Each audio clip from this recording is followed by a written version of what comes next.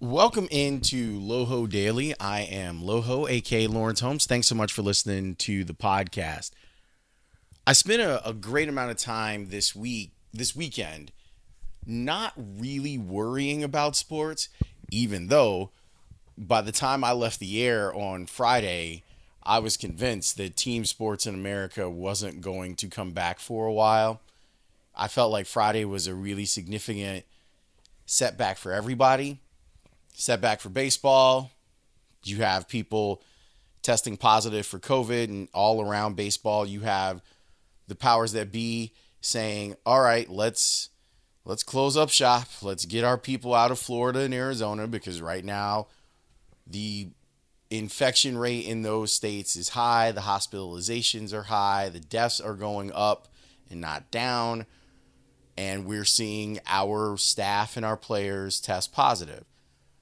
You also saw on Friday the NHL have to shut down a facility because of similar stuff going on in Florida, which I imagine makes the people in the NBA really nervous. And I think the NFL is finally waking up to the idea of we might not have this solved. Even though the season's supposed to start in September, it's almost July and we don't really have it solved. I had a weekend where I was spending a lot of time enjoying the celebrations of Juneteenth. I was really like, Friday night was crazy because I didn't know that there was people were just kind of driving around in like a caravan celebrating Juneteenth. And around 6:00, like the people driving down the street, I'm like, what's going on? I go out to the front porch and there's this great stretch of cars from, a half a mile down, and everyone's singing, celebrating, honking their horns. People are outside in front of their houses, bathed in their blackness, and it was really, really beautiful. So I had that. I had a wonderful conversation with my father for Father's Day and my House of L podcast, which you can go check out. Just search House of L. I spent 6 hours total watching Premier League soccer, and I loved it. Like, I was having a good time, even though Arsenal, what the hell are y'all doing on defense? For real, for real. I kind of kept my mind off of American team sports for most of the weekend and American sports overall. And then Sunday night, after having what I think is a really good weekend in the new normal, we get hit with the Bubba Wallace stuff. We get hit with the fact that NASCAR found a noose in his garage. Now, I don't know what happened. I'm looking forward to the investigation on what happened here and finding out who did this, why did they do it, why do they think that it's right? Is this backlash for NASCAR's statement against the Confederate flag? And I wonder if NASCAR really, truly understands the line in the sand that they drew a couple weeks ago. They were applauded for drawing that line, and they should be. It's taken them a while to get here, but it's more than likely motivated by them trying to reach another demographic of sponsor. I'm sure that plays a significant role in it. But they should still be applauded for it. You still have to make the changes. And their stance on the Confederate flag was a huge statement that there are plenty of people who didn't take kindly to it. Initially, there were no issues from a viewership standpoint. People were still watching the subsequent NASCAR races after that. But now you have this thing that is the reason why a lot of people, and specifically black people, have stayed away from NASCAR. You got to understand that flag, the Confederate flag, says to me, I'll try not to speak for the entire diaspora, but it says to me, you're not welcome here. That's what it says. And the idea of the noose hearkening back to lynchings. And I don't know if you even have to harken back that far because they're still going on today. That way of intimidation that we've seen be used throughout the history of this country, that once lynching was not in vogue anymore outside of the Jim Crow South, that the idea of the rope and the noose are used as tactics to intimidate people.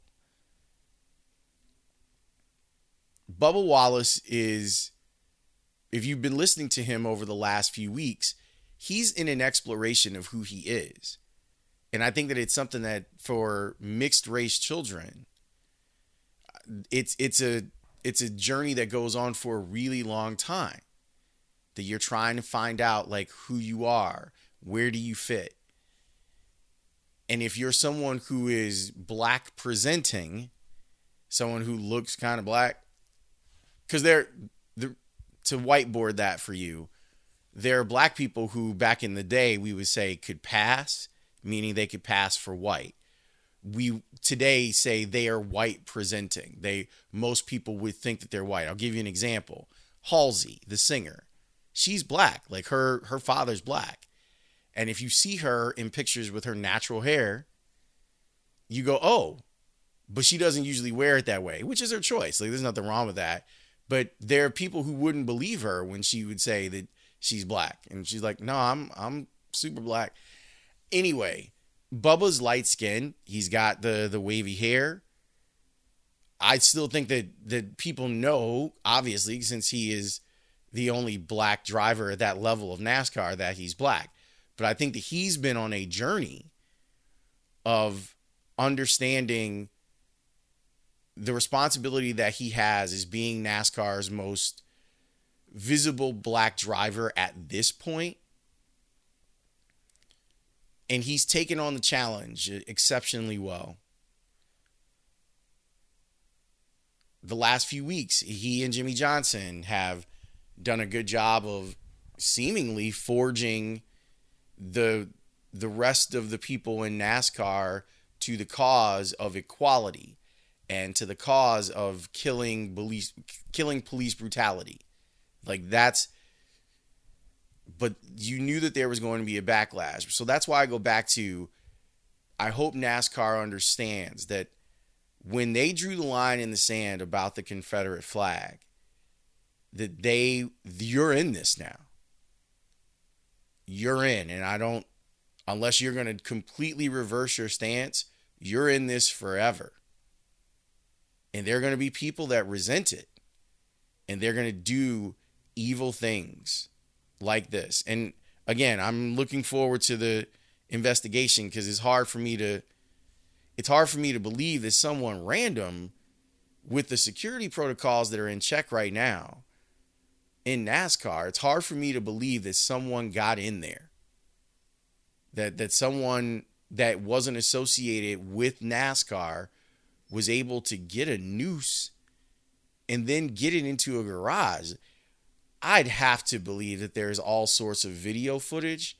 I want to believe that we'll get to the bottom of it, and whoever did this can be punished to the extent that they can be punished. And I know that the Northern District of Alabama, their U.S. attorney is starting. There's going to be a much larger investigation. These are the growing pains that NASCAR is going to have to go through.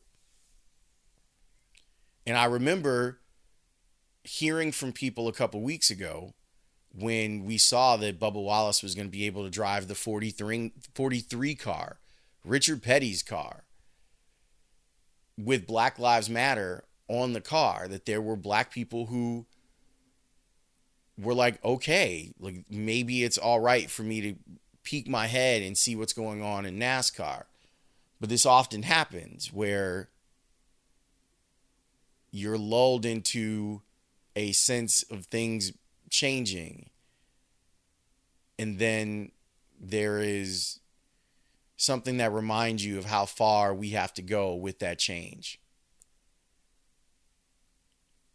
Stuff like this is this is a loaded word, but I'm using it because of what it represents. People who do stuff like this, whether it's burning people in effigy, hanging people in effigy, using a noose, they're terrorists. They're trying to make you afraid of the consequences of your actions. That's what they're doing. If we find out that this was done with malice, if we find out that someone did this to send a message, what type of message are they trying to send? They want Bubba Wallace to be afraid. They want NASCAR the way that it was, where people kind of spoke in hushed tones about the underlying racism that has been around the sport for forever. They want it to not go forward. They want their Confederate flag.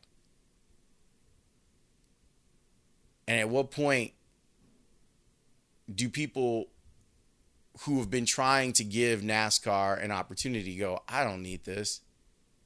Like, I don't need this shit in my life.